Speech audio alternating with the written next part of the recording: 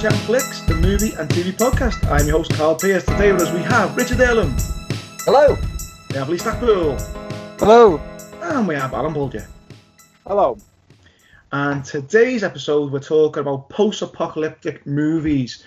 So we thought we'd define it first, because when you first think like post-apocalyptic, what comes to my mind straight away is zombies. But Richard, you're very adamant about not having zombie films and things. So I thought we could just talk about what is a post-apocalyptic film.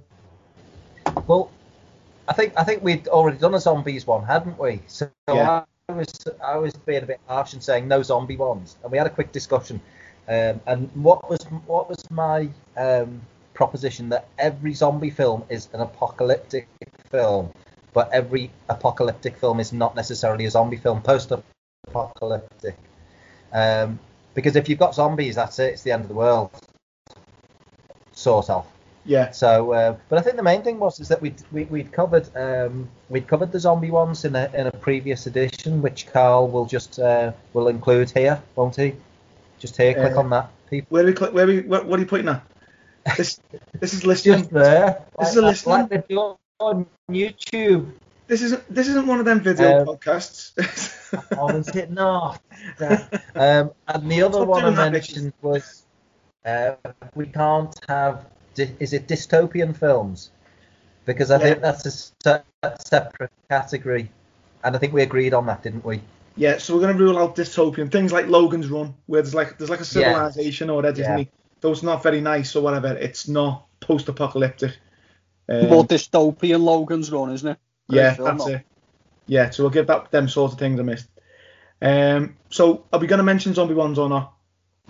We can do. I wasn't gonna, but if anyone else wants to, that's fine too. Well, should we get them out the way? Because I've got two zombie ones which do fit the bill of post-apocalyptic. So the first one, which is one of my favourites, is Land of the Dead. I've spoke about it in detail before. George A. Romero, zombie, the fourth one in his zombie series, set in a world where the zombies own the earth basically, and this one city is where the humans live, and shit hits the fan as always does. And I know you're not a big fan of that one, Eiley. That's the one with Dennis Hopper in it and John Leguizamo, whatever his name is.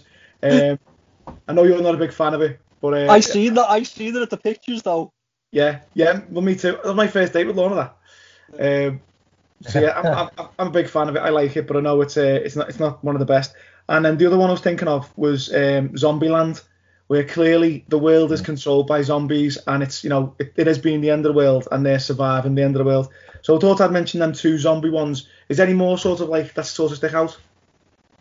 I think the biggest one's I Am Legend, isn't it? Well, are they zombies? The biggest zombie. You see, in the original book, they're vampires. Are they? So in the film, they're sort of zombie-like, aren't they? But they're sort of sentient zombies, because they're clever, aren't they? They're not just mindless monsters, if you like. They do work together. Yeah. Because I was going to mention I Am Legend as well. Obviously, Will Smith from I know the year. Yeah, 2007. I was going to say 2007. Yeah, and I think we've spoken about it in the past, haven't we? It's based on the book by what's his name? Is it Richard Matheson? Matheson.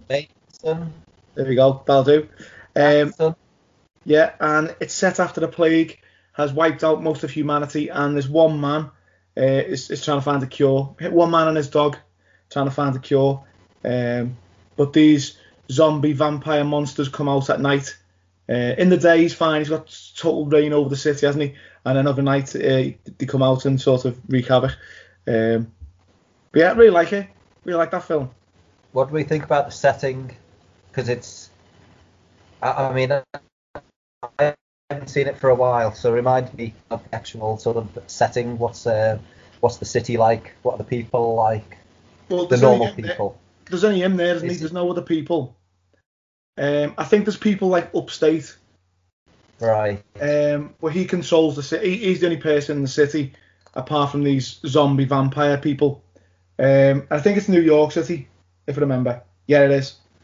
New York City. And it's him just like sort of surviving. But it's really freaky, some of the scenes in it where he's playing golf on the the battle cruiser or something. And just driving around the streets on his own. It looks really good. I really like it. I preferred the book, to be honest. I think I've said this in the past. I preferred the book to the film, but yeah, it was enjoyable. He's more of a hero in this one, whereas the book he was a bit of the villain. But I won't say too much about that. Any more opinions about I Am Legend? It's got one of the hardest to watch scenes in film history, hasn't it? Oh, absolutely. Are we going to give spoilers about it? No, I mean, all right. I can't, but yeah. I mean that is like horrendous. Yeah, it's not nice. You're not seeing it, Al? No. Are you? Do you like animals? Do I like animals? Yeah. Yeah. Yeah. Okay. So then it might get animals involved. I don't like all animals. What's your least favourite animal? This is where this podcast's gone, by the way. Like it really has.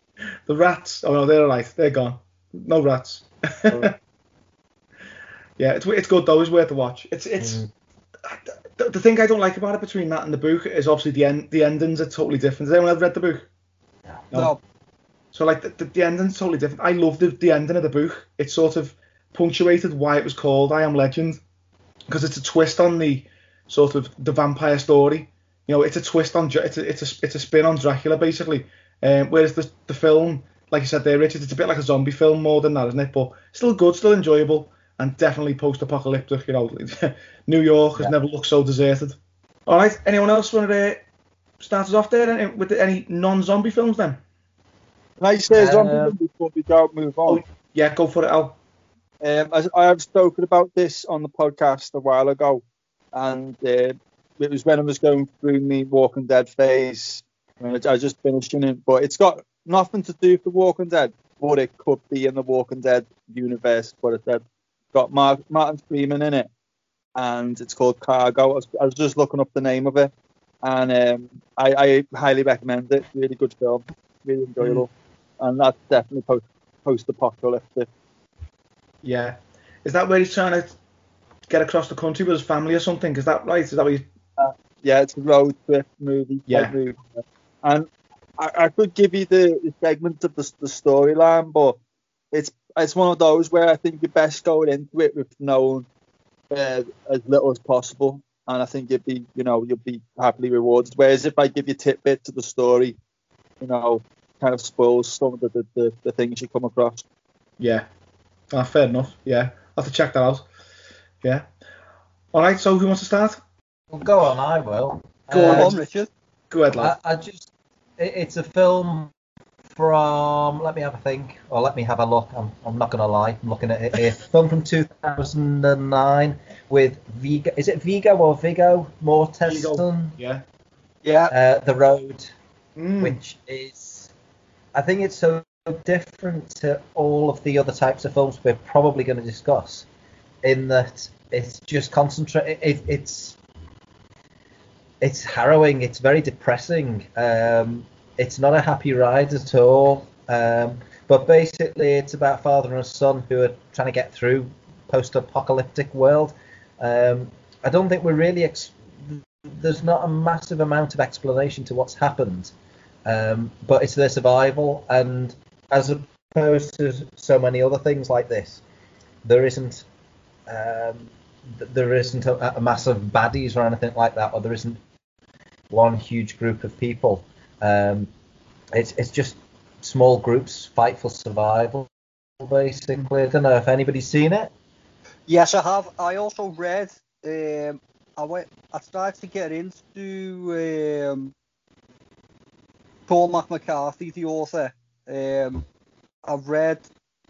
I didn't finish it actually. I half read one of his other book called Blood Meridian, which they were supposed to be making into a film, which was sort of like harrowing tale of people going across the West, in just set during the Wild West. and it had a mysterious character in who's alluded that he's like the devil and stuff like that. And I know people that had read The Road in particular, and I know Cormac McCarthy wasn't a fan of the film. No. Probably from its lack of exposition in the actual film. I've watched it and I was like, is this just designed to just depress you, this film? There was no real... there was sort of nothing really that would make me go back and watch that film. It's quite a ride, isn't it? It's not nice. It's not a happy film, but I think it's probably one of the most realistic things. If things were to go wrong, this is how the world will be. We're not going to have people with guns forming huge armies. It's going to be little, small families roaming, just looking for some food and shoes. That's one thing that they say, is that they're looking for shoes and a bit of warmth. There's a glimmer of hope halfway through the film, which is nice as well. But I think it's just so realistic, very, very realistic. I mean, obviously, we're not going to compare it to what's happened, because it's not happened yet, has it? But I think if it was going to happen, this is what it would be like. Yeah. Do we know why it's apocalyptic? Like, what was the apocalypse that happened in this? Do we know? Well, you hear a nuclear air raid shelter going on, siren going off, sorry. You just said there was a big light. Yeah, he knows to start filling the bath up, don't he, when in the flashback scene, so it's kind of like they're expecting infrastructure to collapse, so they know something's coming. And I think when I watched it, I got the impression it was thermonuclear war. The bombs. Yeah. Which, you know what? That's always frightened me. That, I mean, since I've seen it in like Terminator 2, that scene where Sarah Connor gets blown up, the nuclear war has always frightened me. Like, it's not frightened, but fascinating. Well, definitely frightened, but like fascinating as well. Morbid curiosity. Seems to be a big one. Want to talk about Terminator?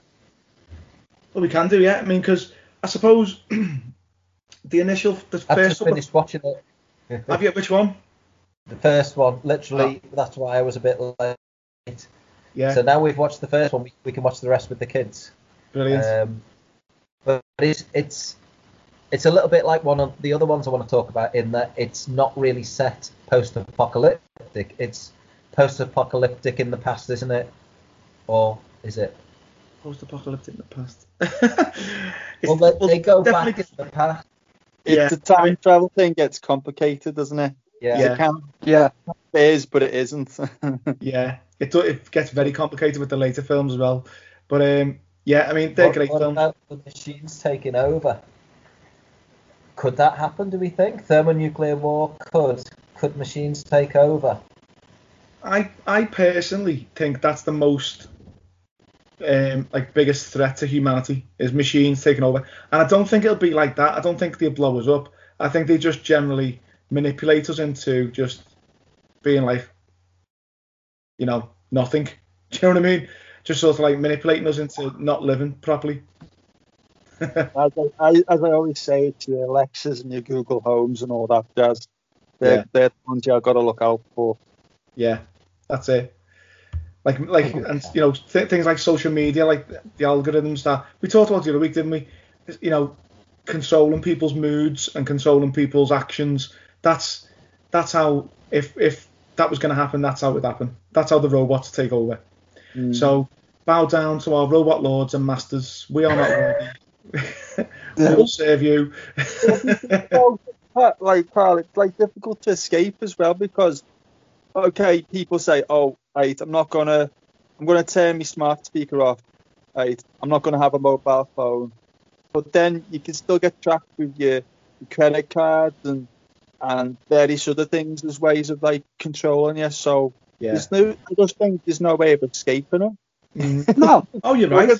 Absolutely no way. Yeah. And you've got all your CCTVs watching you all the time, and we've got a camera on our laptops and a camera on our phones. They're all watching us, and hello to the CIA.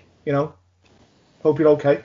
But what they're going to do is they're going to create a virus, and then they're going to create a vaccine, and they're going to put microchips in us. That's what's going to happen. You mark my words, that'll happen. The lizards are going to do it. Is this what it's about? Is this why people won't wear the masks? Yeah, one of the things. Yeah, allegedly, yeah. Yeah. And the earth's flat. and Trump won the election. All these, yeah, we know all this. But yeah, we digress. But so going back to the Terminator films, Terminator Salvation is actually set in the future, isn't it? It is actually set in the post-apocalyptic world, which wasn't well received, but I didn't mind it actually. I thought it was okay. I enjoyed it as well. I thought it was all right. Yeah, I thought it was really interesting to see, that part of the Terminator franchise, and I thought they'd done it well enough. There was a few silly bits, Helena Bonham Carter being a computer and Sam Worthington being half robot. That's not a spoiler, by the way. That's in the trailer. They spoiled that in the trailer. That lovely, that could have been a brilliant. That was it was. It was like one of them reveals they didn't need to put in the trailer. Exactly. It was all overshadowed with "Are you going to trash my lights?" Ah, brilliant. The famous sort of Christian Bale just being naughty Christian Bale, and then you were expecting, well, all right, is this going to be some really hard hitting emotive bit of acting that Christian Bale was so invested in? And you're like, it's kind of just Transformers, really, isn't it, Christian? Was there any? I don't think there was any need for you to get that immersed in it, really. Yeah. Oh, Christian goes for it, doesn't he? He does go for it, but I could have played him in that. Just turned up and done it. I mean, it was, Lee, I think you'd be a brilliant. What's his name? John Connor. John Connor. I think you'd be brilliant, John Connor. I think I'd have been brilliant. Yeah, enjoyed them films. What about Genesis and the last one? Well, again, I enjoyed both. Genesis was a bit confusing. I haven't seen the last two because of the bad write-ups and stuff.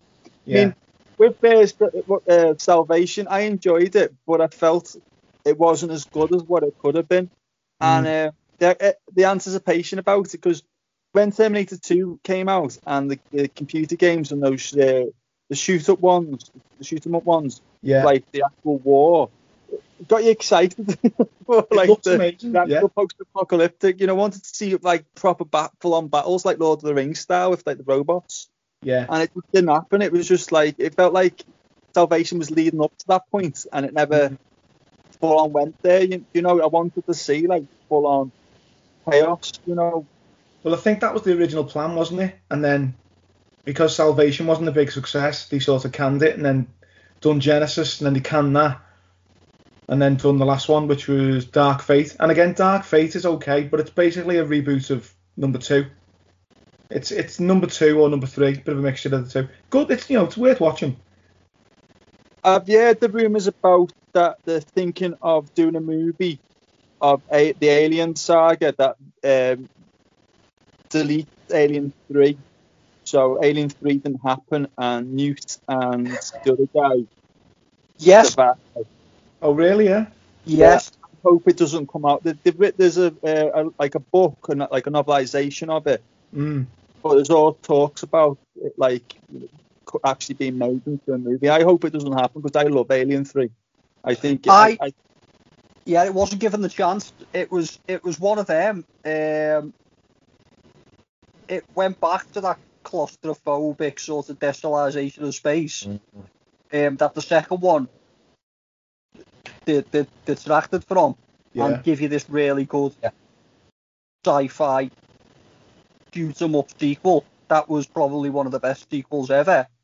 And then people wanted more of that, but it was going back to what it originally was, and people didn't get it and they hated on it. But I could sit there and watch Alien 3 now and enjoy it. And I mean, the amount of actors in that. Charles Dance. I mean, basically every British actor from the 1970s, early 80s was in it. And it was great. And they were all on this weird penal colony. Do you know what? People didn't give that film a chance. Skinhead Sigourney Weaver, brilliant, iconic.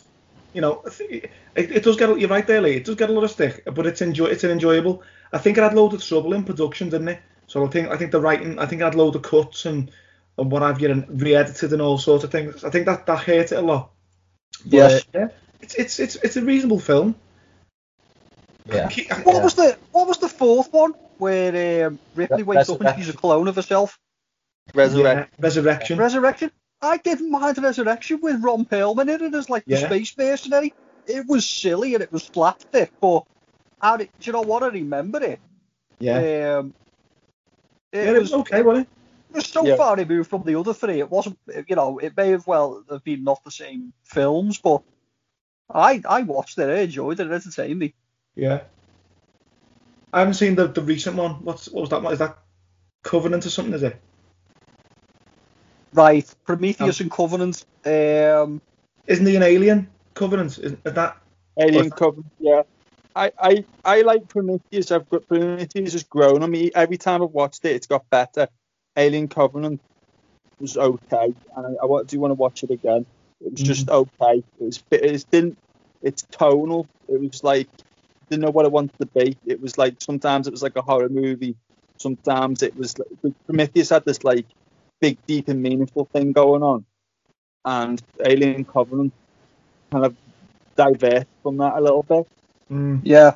Because it kind of continues on from it. It's still got a present, but then it goes a bit more silly and stuff. And it just messes around. Again, what I was saying about rebooting it stuff, it's just, I think if like, one of the arguments about George Lucas's like prequel trilogy is that he stuck to his guns. He kept up with his vision. You know, he didn't jump around with various things. You know, we're going off and away from pop off with a bit like. But yeah, these are the different tone. The alien ones, yeah. Yeah. The Prometheus. All right, should we bring ourselves back to Earth then? So, go on, Richard. Any more that you want to mention? Another big one now, because my catchphrase on this wonderful self-help group seems to be, I need to watch it again. Mad Max Fury Road. Absolutely. I bought it when it came out and I wasn't impressed, and I thought, right, well, if we're going to do a pod on post-apocalyptic movies, I'm going to have to watch it again because it's going to be mentioned, and it's a hell of a lot better than I remember the first time. All I remember the first time is just like the whole film being them on the road, and that was it. It was just a massive long chase, but it was separated, and I don't think I actually understood the storyline really. But yeah. So Richard, I think that's just what it is. It's just them on a. If to me, the first half hour. It was just like like an event, you know, it's like a thrill. Yeah, like a roller coaster. That was the actual chase, the first chase. It was only about half an hour, but it seemed to go on and on the first time I watched it. But it's got a storyline behind it. How it relates to the other films, I don't think it does really. It doesn't seem to follow on. I think they take the character, and that is more or less it. I think if I remember correctly, I think it's a soft retelling of the second one. I could be wrong there, or it might follow on from the second one. But yeah, there's a connection, but it's like that. But it doesn't really matter, does it? No, I enjoyed it. Yeah. Yeah, I thought it was amazing. I went to pitch to see that. It was fantastic. And what I love about it as well, I think it's the director of the original, the second one. It's the original director, isn't it?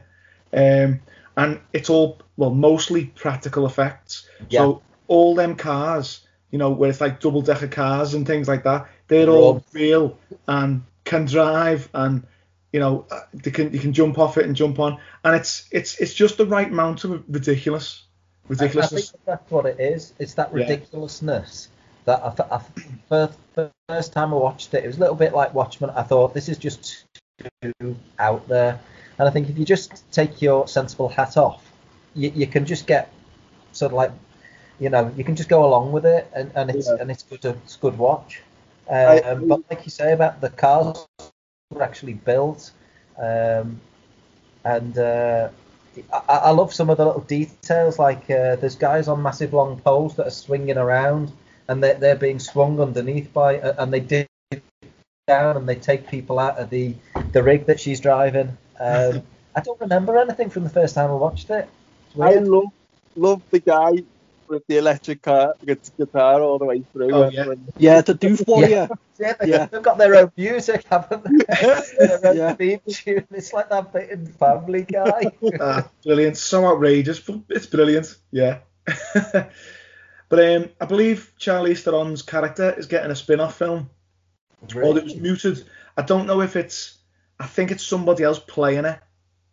So I think it's a different actress, but I'm not too sure who it is, and I can't remember. But I'm sure there's some sort of script out there where it's going to be a spin-off. But yeah, she's yeah, she is. She's notoriously hard work to work with, apparently. Oh, really? Yeah? Yeah. Is Like what you everything found, here. Lee? Say that again. Is that what you found? She's I difficult to found- work with. Yeah, she's very good. Yeah, in my personal experience, no, I've heard there, and obviously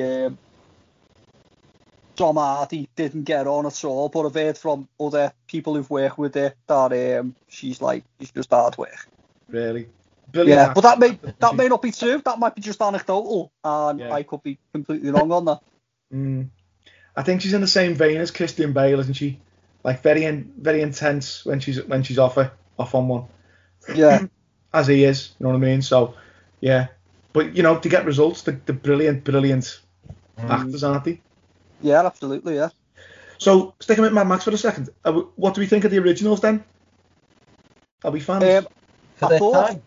For the time, I thought they were really good. brilliant. I thought Beyond Thunderdome got a lot of hate because obviously it was coming off the back of the second one, which was just like, again, another amazing sequel, probably better than the first, really.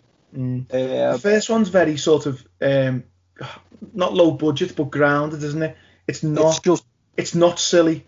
But then the It's second just 70s. It's just 70s to death in it. yeah. Whereas the second one's more like people are familiar with Mad Max now. Let's make an action film that Yeah. I'll export well, and I think people wanted that from the third one.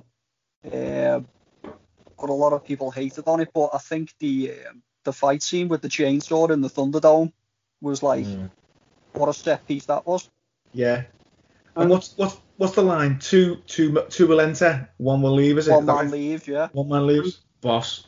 Tina Turner's amazing, isn't it? Tina's Yeah. in it. That's what I'm saying. Tina's in it and everything. So And what a tune that is. I know she's boxed. Yeah. Yeah. But yeah, I think I remember watching the second one, to be honest, and not enjoying it as much as the first or the third or Fury Road, which I thought was interesting. But I wouldn't mind, like you said there, Richard, I wouldn't mind watching them again. Good films. When Mel Gibson was good. Yeah.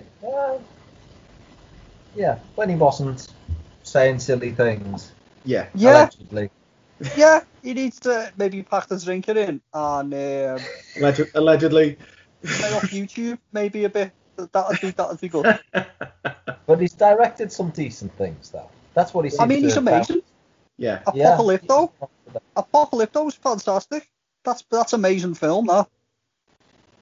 Now, ironically, is that a post-apocalyptic film or not? Yes, well, it's their world, isn't it? It's to the Ah. native peoples. That was their world, and then obviously the Europeans turn up, and you know what I mean. That's not the end of the world. necessarily a good thing, like. I've never seen it. Oh, good. It's got the best baddie in out of any of the most scariest baddie in film history. That's right. I remember we shared it on the socials, didn't we, a while ago? Yeah. I remember you sending that to me. Yeah. Good stuff. All right, Lee. So do you want to do some of your films that you want to talk about? I was gonna breeze through quite quickly in the same sort of vein as Richard's mentioned The Road. Another one that I thought was done better than The Road and even though it's grim as hell and depressing, I thought it just come across better as a better film. So Richard may like this. It was an Australian film again, doing well tonight. 2013 apocalyptic film called These Final Hours. I've not heard of it. No, never heard that one. Yeah, it's an Australian indie film. and there's it's either a comet or a solar flare, and it hits Earth basically, and basically he's in Australia, and they're going to be the last to get it basically. And there's this fella who just wants to go to a drug and booze party and just like get blacked out. But obviously things happen and he becomes a little bit of a reluctant hero on these final 12 hours of humanity, really. And he tries to do obviously the right thing, and he does the thing while eventually decides that he wants to spend his last few minutes with his girlfriend.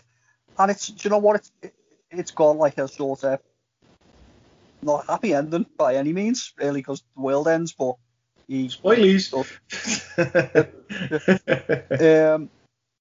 it's definitely worth it, and I enjoyed it more than The Road. I watched it twice. It's pretty grim, like, but better. Just worked better as a film. What's and like I say, like?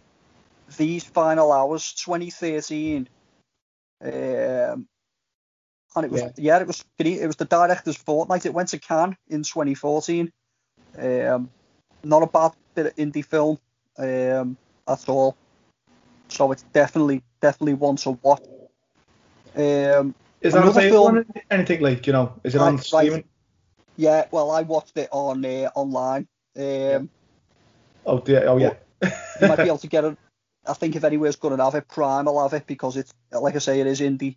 It's an indie film. It's not big budget, so it probably won't be on Netflix. You can rent it for £1. Yeah. One film I'm going to have to mention I haven't seen, but I want to see it because it's sort of made history. And obviously over the last 2 years with the news and everything, it hasn't received the infamous publicity it probably should have deserved. And it was the adaptation from the book of the Mortal Engines, 2018 post-apocalyptic adventure based on these books, these sort of like late teenage book, coming on the back of successes like, you know, Hunger Games and Maze Runner, which I thought was all right. I've watched a couple of them and I thought they were all right as well. Yeah, enjoyable. And anyway, the Mortal Engines, apparently it lost £175 million because it was that expensive to make, and it bombed that much, and it bombed that much that I really want to see it now, to see if it's as bad as it got panned. If you watch the trailers, it probably worked well as a book, but you watch the trailers and they're like, oh, the cities are now on wheels and they're driving around. Yeah, it's not so huge. So like, it's a fascinating idea, isn't it? It's odd. You've got London with Tower Bridge and like castles and things like that you recognise, and it's massive, and it's the city, like you say, is on wheels, but it's absolutely huge. I think it might be on Netflix at the moment. I'm not sure. I was just trying to find it. So I really want to see it because it lost that much money. But like I say, I can't give it my own critique because I haven't actually seen it yet. Another good film. Yeah, sorry, it is on Netflix, by the way, sorry. Is it all right? It's on Netflix? Yeah. So, I mean, can we have possibly Oblivion with Tom Cruise? Like it. I watched that a couple of days ago in preparation for today. Right. Now, what a film. I love Tom Cruise. Okay. And I don't think he's done that many bad films. So obviously this was around the same time as Edge of Tomorrow, which is more of a Groundhog Time film than a post-apocalyptic film. That's but Oblivion. I think that's the best computer game film you'll ever see. It's not based on a computer game, but it's exactly what you do in a computer game. You have a go with something, get killed, and you try again. Yeah. Absolutely. I thought it was quirky and good in its own way, but I really enjoyed Oblivion, and you've got great performances with everyone's favourite bad boy Jamie Lannister, Nikolai Walter Costa, who's just in it because why not have him in it? I think he says 2 words. I think he says he is a handsome man at least. Let's be perfectly honest. Morgan Freeman.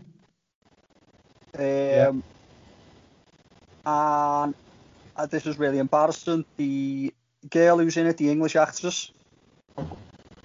There's Andrea go on. Riseborough. Yeah, Right, I yeah. think so. Isn't it? I'm just gonna double check that. And obviously, whoever does the voice for Sally, who's the Melissa Leo. there we go. Don't know it. And what a film! And what amazing sound effects from the alien drones. Yeah, it is. Yes. Yeah. That would have been amazing on the pictures. I I've don't watched think I that. understood it. So what's the premise of it? He's collecting resources or something, isn't he? Right, I'm gonna have to tread carefully because if you haven't seen it, it's obviously the big sort of midpoint twist of the film that I don't want to spoil. But okay, so basically it starts off and it explains it at the beginning. Everyone's moved to Titan. The Earth's been ravaged by aliens. And him and his sidekick are basically there to look after these drones. Sorry, the drones that belong to the humans. And they're collecting water for nuclear fusion. And they're there to just make sure that the remnants of the aliens on Earth don't obviously mess with the drones and things like that. And I'm not going to spoil any more of it. Yeah, that's it. I remember it now. Now you've mentioned it. And what seems to be quite a big part of some of these films, like things like this and I Am Legend, is the isolation, isn't it? Which you would expect. It's single people or a very small group of people surviving on their own with, like you say, very very little resource and things like that. That tends to be the sort of the trope of a post-apocalyptic film, doesn't it? Yeah. Yeah. No one who to trust. Yeah, absolutely. Yeah. The villains tend to be other people. Don't they? That tends to be, just humans. Humans are villains. Just humans in general. But yeah, that's a good shot, it's a good film. Yeah, it looks amazing as well, doesn't it? Do you know what? It's a great film, and that's another film I could just throw on now. The soundtrack was done by M83 as well, sorry. Everything about the sound of that film was fantastic, from the sound effects to the obviously M83. If you like a little bit of French electro synth. And who doesn't? I mean, everyone can enjoy that. No, they're pretty good. Yeah. On that note, can we just have a minute silence for Daft Punk splitting up? Speaking of French electro, just have a minute silence, please. Yeah. Shh. Minute silence. Stop, Richard. Stop talking. Yeah. Any more, Lee? Any more films?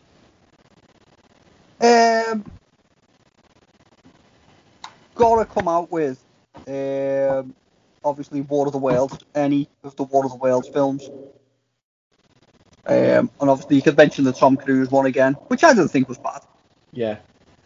And again, do you know what seems to be quite a big thing? I've read quite a few of these books, but yeah, the Tom Cruise one sort of updates the book, but follows the very same beats.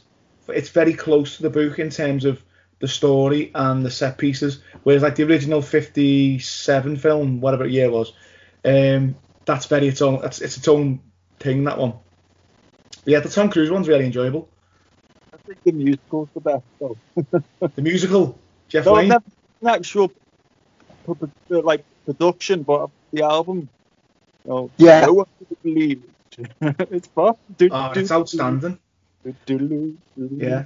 Well, during lockdown one, me and me close mates, we did like a thing where we said like share with the group an album every day, and that's one of the albums I shared with the lads was War of the Worlds, because it's an outstanding album. Have you got on vinyl, Carl? Yeah, I ended up buying it because of that. Because I was listening to it on Spotify, I was like, I need that on vinyl now. So yeah, I bought that. It's brilliant, isn't it? Yeah. Could I just say something to Lee and Al? Did you notice that Carl said his close mates there? I took offence to that, to be honest. I don't know where we stand now. Oh, sorry. I wasn't included in that. Did you think we were friends, Richard? I'm sorry about that. I'm sorry. Sorry you got that impression. You're my colleague, aren't you? All right. Okay. Podcast mates. Podcast mates. No, you're my close friends too, Richard. I love you really. I've got my close mates and my closer mates. I won't tell you who's who. Well, that's what I was wondering, But yeah, good one. Yeah, that's a good one, that. Lee, thanks for that. Al, should we come to you? What have you got? Yeah, right. I'm going to talk about one I don't think I've seen since I was a kid. But it's very influential, right? A Boy and His Dog. Have you heard of it? No, never heard of this one. I've heard of it only on this list that I'm looking at now, 1975. So I remember seeing this when I was dead young. Like my brother used to like wind me up something rotten, and this was one of those films that kind of like shouldn't have been watching, but I managed to see somehow. Or it's left an imprint in a memory. I haven't seen it all the way through, and I want to go back and watch it. But I remember being like traumatized by it. Because I'm not going to give away like what happened, like in it. But Can I read this tagline? Sorry, Al, to interrupt. Can I read this tagline on the poster? It says, "A Boy and His Dog, an R-rated, rather kinky tale of survival." Can you see it now? Did Al say that he watched it when he was young? Yeah. Yeah. Yeah. It corrupted him. I don't think I've seen the whole thing though, but I remember it was more about the dog that like traumatized me. Like, but I think, I mean, in the 80s there was a load of films that were like deserts, post-apocalyptic, cheaply made, Mad Max style. This was like, 5 years. This was before Mad Max, so it set that tone of like deserts, shanty towns, people like on road trips, loners trying to like it's got that feeling of it. But as I said, it's a long time since I don't even think I've seen it all the way through. But if it is what I'm thinking of, because I remember seeing it like I thought it was an 80s film. I didn't realize it was from 75. But I'm dying to just tell you like what I think happened to the dog, because like I was just like traumatized by it. But yeah, I need to go back and watch it. Yeah, it's on Amazon Prime as well if you're after it. Yeah.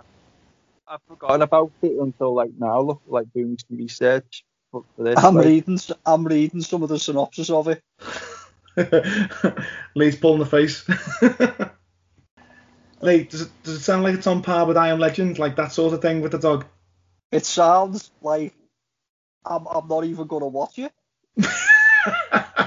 No, it doesn't. No, it doesn't. I've just read till the end. No, it doesn't. It doesn't appear that is in it, but it appears everything else is. Everything else is shamelessly in it. It seems. Yeah. The story follows 18-year-old Vic and telepathic dog Blood as they scavenge for food in the ruined waste of America. When the duo encounter an underground community, Vic realizes all too late that they've been lured there for a single nefarious purpose. Yeah. Sounds boss. It's got this article has links to find more information about electroejaculation, so I'm just going to leave it there on the synopsis. Is that one to watch along with, lads? Yeah. I've no words. That's superb. What year was that? I'll tell you what, Al, you watch it and then you let us know whether it's worth watching again. 1975. We might have to do a special episode on it. Yeah. Sounds great. Don Johnson, is it? As well. Pre Miami Vice. Okay, Al, what else have you got? Planet of the Apes. Yeah. Oh, yeah. Oh, hang on, is it post-apocalyptic? Yeah. Whoa. Woohoo! Hang on a sec. Richard, have you seen it? I don't think it is. Have you seen it, though? Me? The first one? Yeah? The very, very first one. Yeah? Right. Okay, the original one. The original one, maybe. Well, I thought it was just after the original ones after we just had our time on the Earth, isn't it? So, do you know the twist of Planet of the Apes? Is it a mirrored universe? No, it's, well, spoilers if you haven't seen Planet of the Apes, people. We're going to spoil it now. But the last scene is Charlton Heston on the beach, and he comes across the Statue of Liberty when all along we've thought it was a planet of its own, but it's actually Earth in the future. So it is definitely post-apocalyptic. Because I thought it was just sort of like after the human race had died out naturally. No, I think the human race killed themselves. Post-apocalyptic. Yeah. There you go. Yeah, it's definitely. I was getting a bit worried there, Richard, that you hadn't seen it. Yes, yeah. I questioned it myself because I was wondering about talking about it, but I quickly dismissed it, thinking no. Yeah. But so go on, Al. Why is that a good one? So I'll start off. The 60s ones are great. I think the biggest thing that stands out is the special effects, like the animatronics or whatever you call it, with the puppet, the way the masks look. I think they look iconic.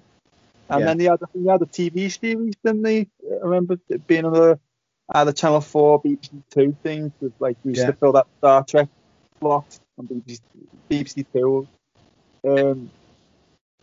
So they're good. I don't know if there's 3 or 4. There's a few films from goes into the 60s into the 70s maybe. Yeah, and it goes back to mod now, doesn't it? Comes back to the past and things like that. Conquest. Yeah, and the reboot from Tim Burton is awful. It's one of it probably his worst, Tim Burton's worst movie. When he did that movie, everything else kind of it's been a bit of a decline. I love Tim Burton, but after that, it was kind of a bit hit and miss. Not all of his movies after it have been terrible, but I don't think he's never met the height of Big Fish or Edward Scissorhands or nothing like that, which was before. I think it just really lacked imagination and stuff. And I think it's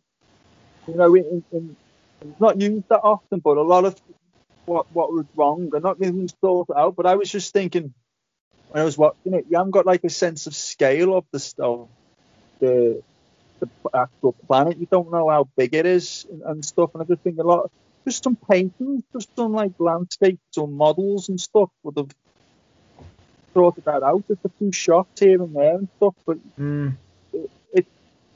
the action's all right, but it's just not a good movie. It's just a bit dull and bit boring. The apes are really good in that, the makeup, like you said about the animatronics. It's really good in a Tim Burton one, isn't it?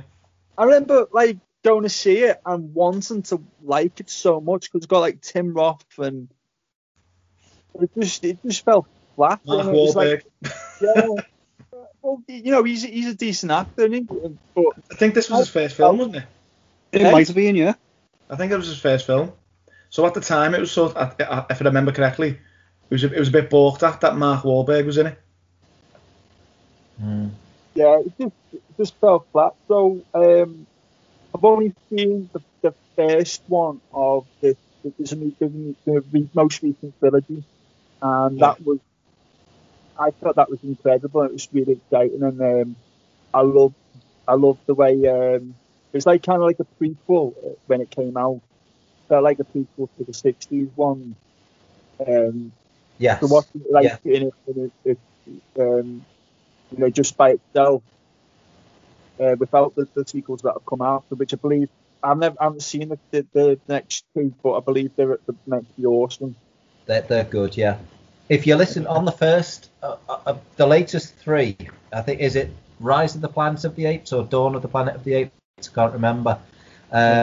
You hear a news article of them going off into space, and that's the telling of the very, very first film, isn't it? Yeah. Yeah, that was the link, wasn't it? Right. That was in Rise of the Planet of the Apes. Yeah. I disagree with the titles. Surely the first one should have been Dawn, and then it should have been Rise, and then War.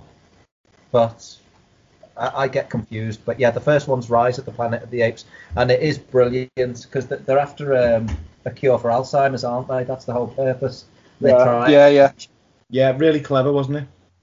Brilliant. And Yeah. we flag off CG a fair bit on this podcast, but the CG in that movie is pretty good.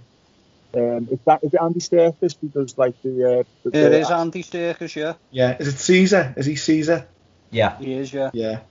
Yeah, he's brilliant, isn't he? Yeah. And as you say, the CG's amazing. It's just like the complete opposite of the Tim Burton movie where it's like everything's been a bit more considered and thought out. Yeah. It's like a believable world and sort of premise that you can sort of buy into, you know. Mhm. And like it's not lazy with the legacy of the 60s, you know, movies are they? Does a good job of what that started to get. Yeah. Well, I remember the Tim Burton one. I've read somewhere, I'm sure, I don't know where I read it, but it wasn't originally going to have a twist at the end. There's a twist in the Tim Burton one, isn't he? Like, but because the original was so famous for the twist, Yeah. they threw that twist in at the end, just as like, not to lead on to sequels or anything, but just as like a fun thing to do. And I think it spoils it. I think they shouldn't have done that and just left it as it was. But yeah, it's not great. Whereas the new ones, like you say, the slow burners, aren't they? They take a while to build up the story and set the scene to the world and the characters, and then it all hell breaks loose. Yeah. The other movie that I want to talk about is Waterworld. Kevin why are you smiling? Well, I thought, because since we talked about like Alien 3, and that's Alien 3 is regarded as not being very good, and we think about the production being like a bit of a mess. The same can be said for Waterworld, because it was meant to, I think at the time, it was one of the most expensive movies ever made, and it was meant to flop massively. But I think when you look into it, it wasn't that much of a flop. It did like make a bit of money. It just didn't make as much money as what they wanted, they hoped for. Yeah. And it is. I remember seeing it on renting it out and actually being made up and thinking it was an enjoyable movie. But like when you watch something like that. Richard's just said there, Waterworld flopped hard. Yeah. Well, it's funny you say about that Al, because I've reading a Mark Kermode book. It's from a while ago, but I was reading it about it, and he mentions Waterworld, and he's talking about films that flop basically, and that was like seen as a big flop. But in actual fact, I think you're right. It made its money back in the end because people heard that it was so bad or what have you. It had all these bad reviews, and then people went and seen it and rented it and bought it, and it actually made more money than it cost, but just not from the box office or from the first weekend or whatever. So yeah, you're right. These films are considered flops, but they still churn them out and they still make big bucks. You know what I mean? Yeah. Because that's one of the arguments was why do these big studios still make these big blockbusters even though they flop? You know, things like John Carter of Mars and Wild Wild West. You know, all these massive films that didn't make their money back, but they still get the money back because people, to get word of mouth, people saying, oh yeah, it's really bad, you need to go and see it, and all these things, and people make their own mind up. Whereas if no one is talking about Waterworld, then it probably wouldn't have made its money back, and we probably wouldn't be talking about it now, and it would still be the same film. Yeah, and I mean, it's over time as well. Like, they don't make it, may not make it back at the box office, but it might be at VHS and like TV reruns and things like that. Well, have you seen it? Yeah, a long time ago. Yeah, a long time ago myself as well. Yeah, and I enjoyed it. I enjoy it. Yeah, I think it's good. It's good. It's things that I remember is like drinking his own piss. Yeah. That's just Kevin Costner.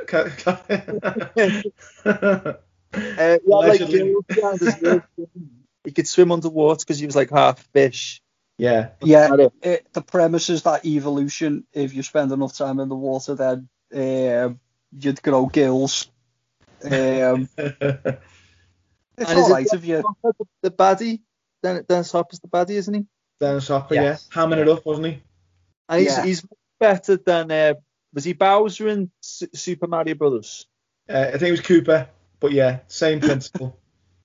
Just to go back on the money of it, it was 175 million to make. Of a lot of it of Kevin Costner's own money. So Was it, yeah? 175 million. In the first weekend, it took 21 million. That's not too bad, but gross worldwide, 264. There you So go. they've broken even. You know, I'm Yeah. no maths teacher, but that's what 18.4 times. I don't know, I might be wrong there. But that doesn't look that bad at all. In America, it made pretty much half of its money back, just in America. Yeah. So, But I if you think speak to it costs so much. if you speak to people and say what's the biggest flops like in cinema, they'll name that. You'll name Waterworld and things like that. You know, some of the films you mentioned there. But like we said before, you're right. They make the money back, if not more, sometimes. Yeah. Yeah. But it's good. I like the scale of it. I wondered what the money actually went on, because that's a lot of money back then. You look at Terminator 2, which we mentioned before. Mm. You know, you can see where the money went on, but where did it go on in Waterworld? I can tell you. The island with the human settlements on was built. No CGI. It was actually manufactured, and it sank. Oh. And they had to refloat it. Sounds quite cheap, you know, Lee. Here you go. Yeah. Terminator cost 100 million. Well, I was going to say before, what I like about that Waterworld is that, I mean, that set is amazing. And the money is there, you can see it, I know it sank, but it does look amazing. And I used to think back to, like you saying about him drinking his piss, but what I remember about it was the depth. Like, I know you don't see the depth of the water, but the water just being, like, if you go in the water, that's like an expansive area. It's like going into space. Like that, the whole world is water. So you jump into that water, and then it's like you're in space. You know, the middle of nowhere and the middle of nothing. That's what I liked about it. It was just very isolated, and makes you feel very small. Yeah. That's what I liked about it anyway. Really like Mad Max, but at sea, wasn't it? Yeah. Because he had the jet skis and that, didn't he, as well? Yeah. Yeah. I think it's open for a reboot. You know, I hope they do, and I'll go all out for it.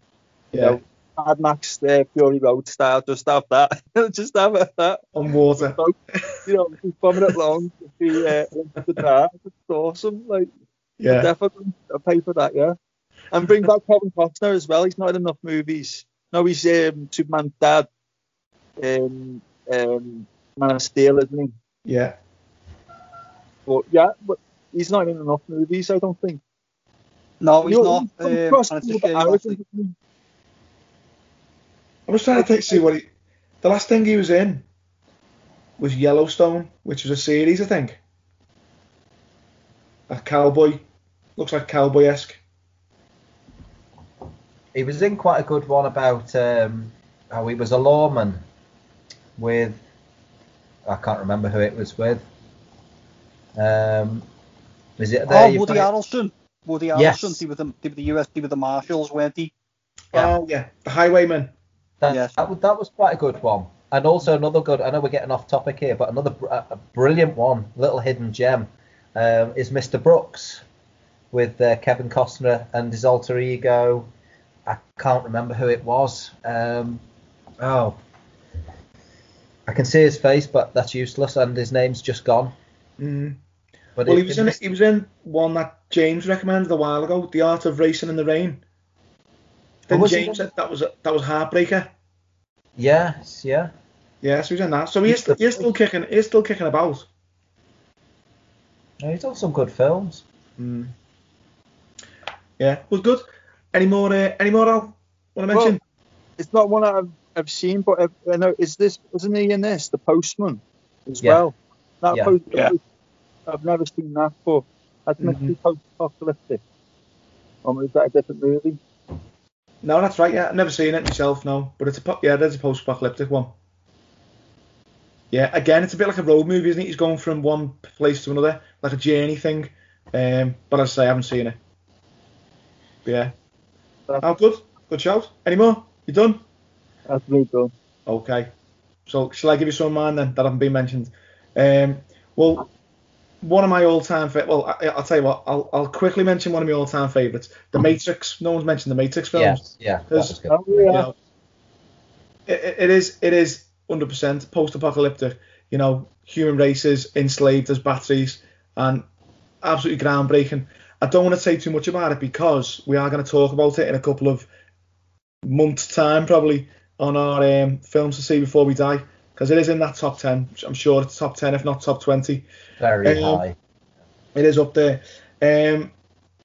But yeah, again, one of my all-time favourite films. And again, I've read the book of this, and then the film was better than the book. Is Children of Men. So Yes. are we counting this as post-apocalyptic? No, sorry. Is that more dystopian? It is. Well, the apocalypse hadn't happened, and also it's sort of like on the cusp of it. But I'm trying to think without any Sort spoilers. of, because there's no kids being born. Isn't that the apocalypse? But there is in the film, isn't there? Isn't the whole Spoilies. premise of the film? Without any spoilies, isn't that the idea of the film? Okay, so we go when that's dystopian then. Yeah. All right. Well, I've mentioned Sorry. it, so I'm happy. But this one definitely is post-apocalyptic. Snowpiercer. Yeah. Starring what's his name, Chris Evans. Now is it Kate Blanchett or is it the other one? There's Tilda. No, it's the other one. Tilda, what's her name? Tilda Swinton. That's the one. Yeah, absolutely fantastic film. So basically, the human race is living on a train, and this train, because the Earth is so cold and because of climate change and so on, has to keep moving in order to generate energy for the train, heat, and all that sort of thing. But it's more a study of class. So you've got the upper class who live near the front of the train where it's warmer near the engine, and you've got the lower class, the working class, the slaves, if you want to call them that, who live near the back and don't have much food, don't have much life, don't have very good quality of life. Yeah, absolutely fantastic film. Directed by, I'm going to get his name wrong, Bong Joon-ho, who done, what's the film? The Oscar winner? No, did one. Parasite. Parasite, yeah, he directed Parasite as well, yeah. I think so, yeah, I'm sure, unless I'm getting that wrong. Yeah, Parasite, yeah, thought so. So yeah, and Snowpiercer it's so close. Has anyone else seen it, by the way? No. Yes. I've seen the series. Yeah. I haven't seen the series yet, but I wouldn't mind seeing it. But it's so claustrophobic and so gruesome, and you could probably class it as dystopian, but we're going to say post-apocalyptic because the rest of the world is just non-existent. It's how's the human race dealing with the apocalypse? Yeah, it is definitely. Yeah, but yeah, just a brilliant film. As I say, Chris Evans, Jamie Bell's in it, Tilda Swinton, Ed Harris, all these. John Hart in probably one of his last roles, I would imagine. John Hurt, sorry, not Hart, John Hurt. He's dead, isn't he? I don't know if he knows it. He did. You say again? An alien jumped out of his chest. Yeah. Hey, spoilies. He jumped out of an alien's chest, I think. But yeah, just a great film and not an easy watch. So have you seen the series, Richard? Did you say? Yeah, and I'm wondering how much like the film the series is, because we watched Hannah, the film, and then we started watching it on Prime, I think, and it is almost word for word the same, but just stretched out. So we watched the Snowpiercer series, and we were going to watch the film the other day, but it had been taken off whatever, Netflix or whatever, it had been taken off. So I've not seen it yet, unfortunately. I suspect that the series is like that, what you've said there, is a retelling of the film. It's going to be so I would probably prefer the series in that case if it's going to be the same. But I'd still give it a go. Yeah. It's not like with Hannah where it's like a 1.5 hour film, and then you're going to do 10 episodes, 10 hours worth. It's like, I'm wasting my time here. Whereas it will be the other way around with this, won't it? Yeah, I'd definitely watch Snowpiercer the film if you get a chance. I mean, I don't think it'll spoil the series because, but you know, I don't want to say too much about it. But yeah, definitely recommend Snowpiercer. All right, any more we haven't said? Have we omitted Yes. biggies? Can we honourably mention Battlestar Galactica? Oh, yes. Really? What a series. Are you going for the new one or the old one, or both? I'll go for the new one. I really like the new one. Yeah. The old one's a bit more like, it's like your Saturday afternoon series, isn't it? You can watch it and just let it glaze over. But the new one's really, it's very modern, isn't it? Like sort of very political, like things going on in the background and that. Yeah. Yeah. I thought it was great. Yeah. I've only seen the first series, but yeah, it's really good. I enjoyed that. Richard has raised his hand because he'd like to speak. So, well, no, it's just a sort of like, before you go. It's probably my favourite post-apocalyptic film.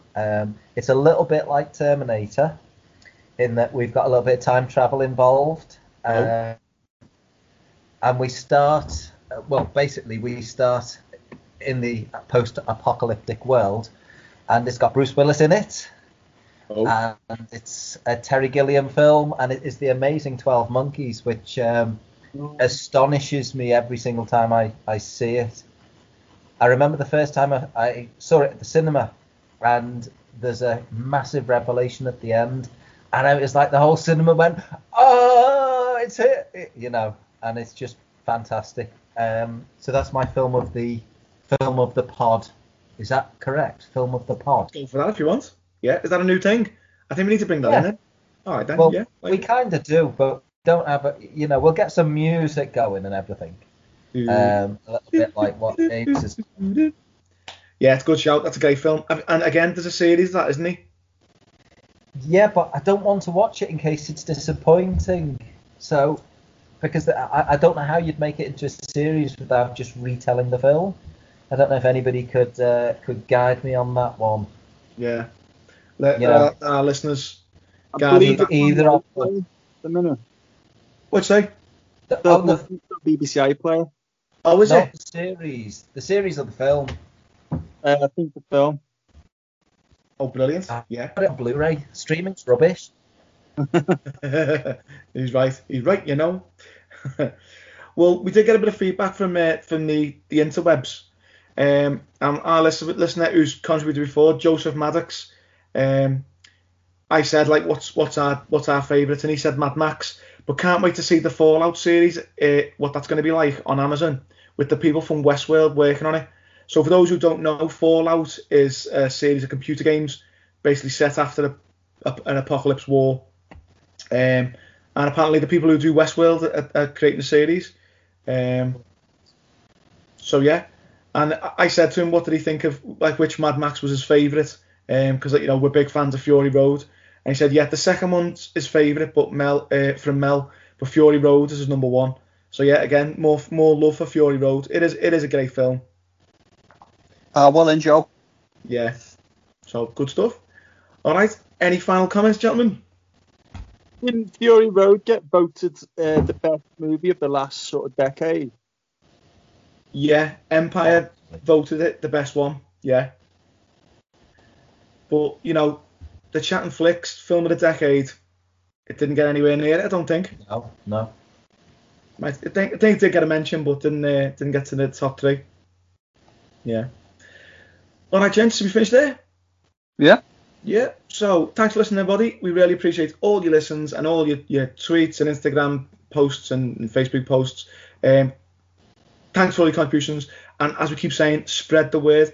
And if you can, if you're on the Apple App Store, whatever it's called, can you give us a review? And give us a 5-star review, preferably, because it takes us up the rankings. Apparently, I've been doing a bit of research on this. So yeah, give us some reviews and get us up them rankings, get us a bit more exposure. But yeah, thanks for listening. And we're on all the socials: Facebook, Instagram, and Twitter. Or you can email us chatandflicks@hotmail.com. And we will see you next episode, which is what we've been watching. But Richard, on the spot, what's our next theme? I don't know. Shall we do Sherlock? If you want. Do you want to do Sherlock Holmes? No, we'll do Sherlock Holmes. Okay. You're meant to plan these things out, Richard. Well, that's meant to be sounding like it's not thought out, but it was. Oh, okay then. Oh, that old chestnut. That's it, yeah. Oh, I love Sherlock Holmes. Oh, I can't wait for this. Good stuff. Okay, guys. We'll see you next week. Take care. Bye-bye. See ya. Bye.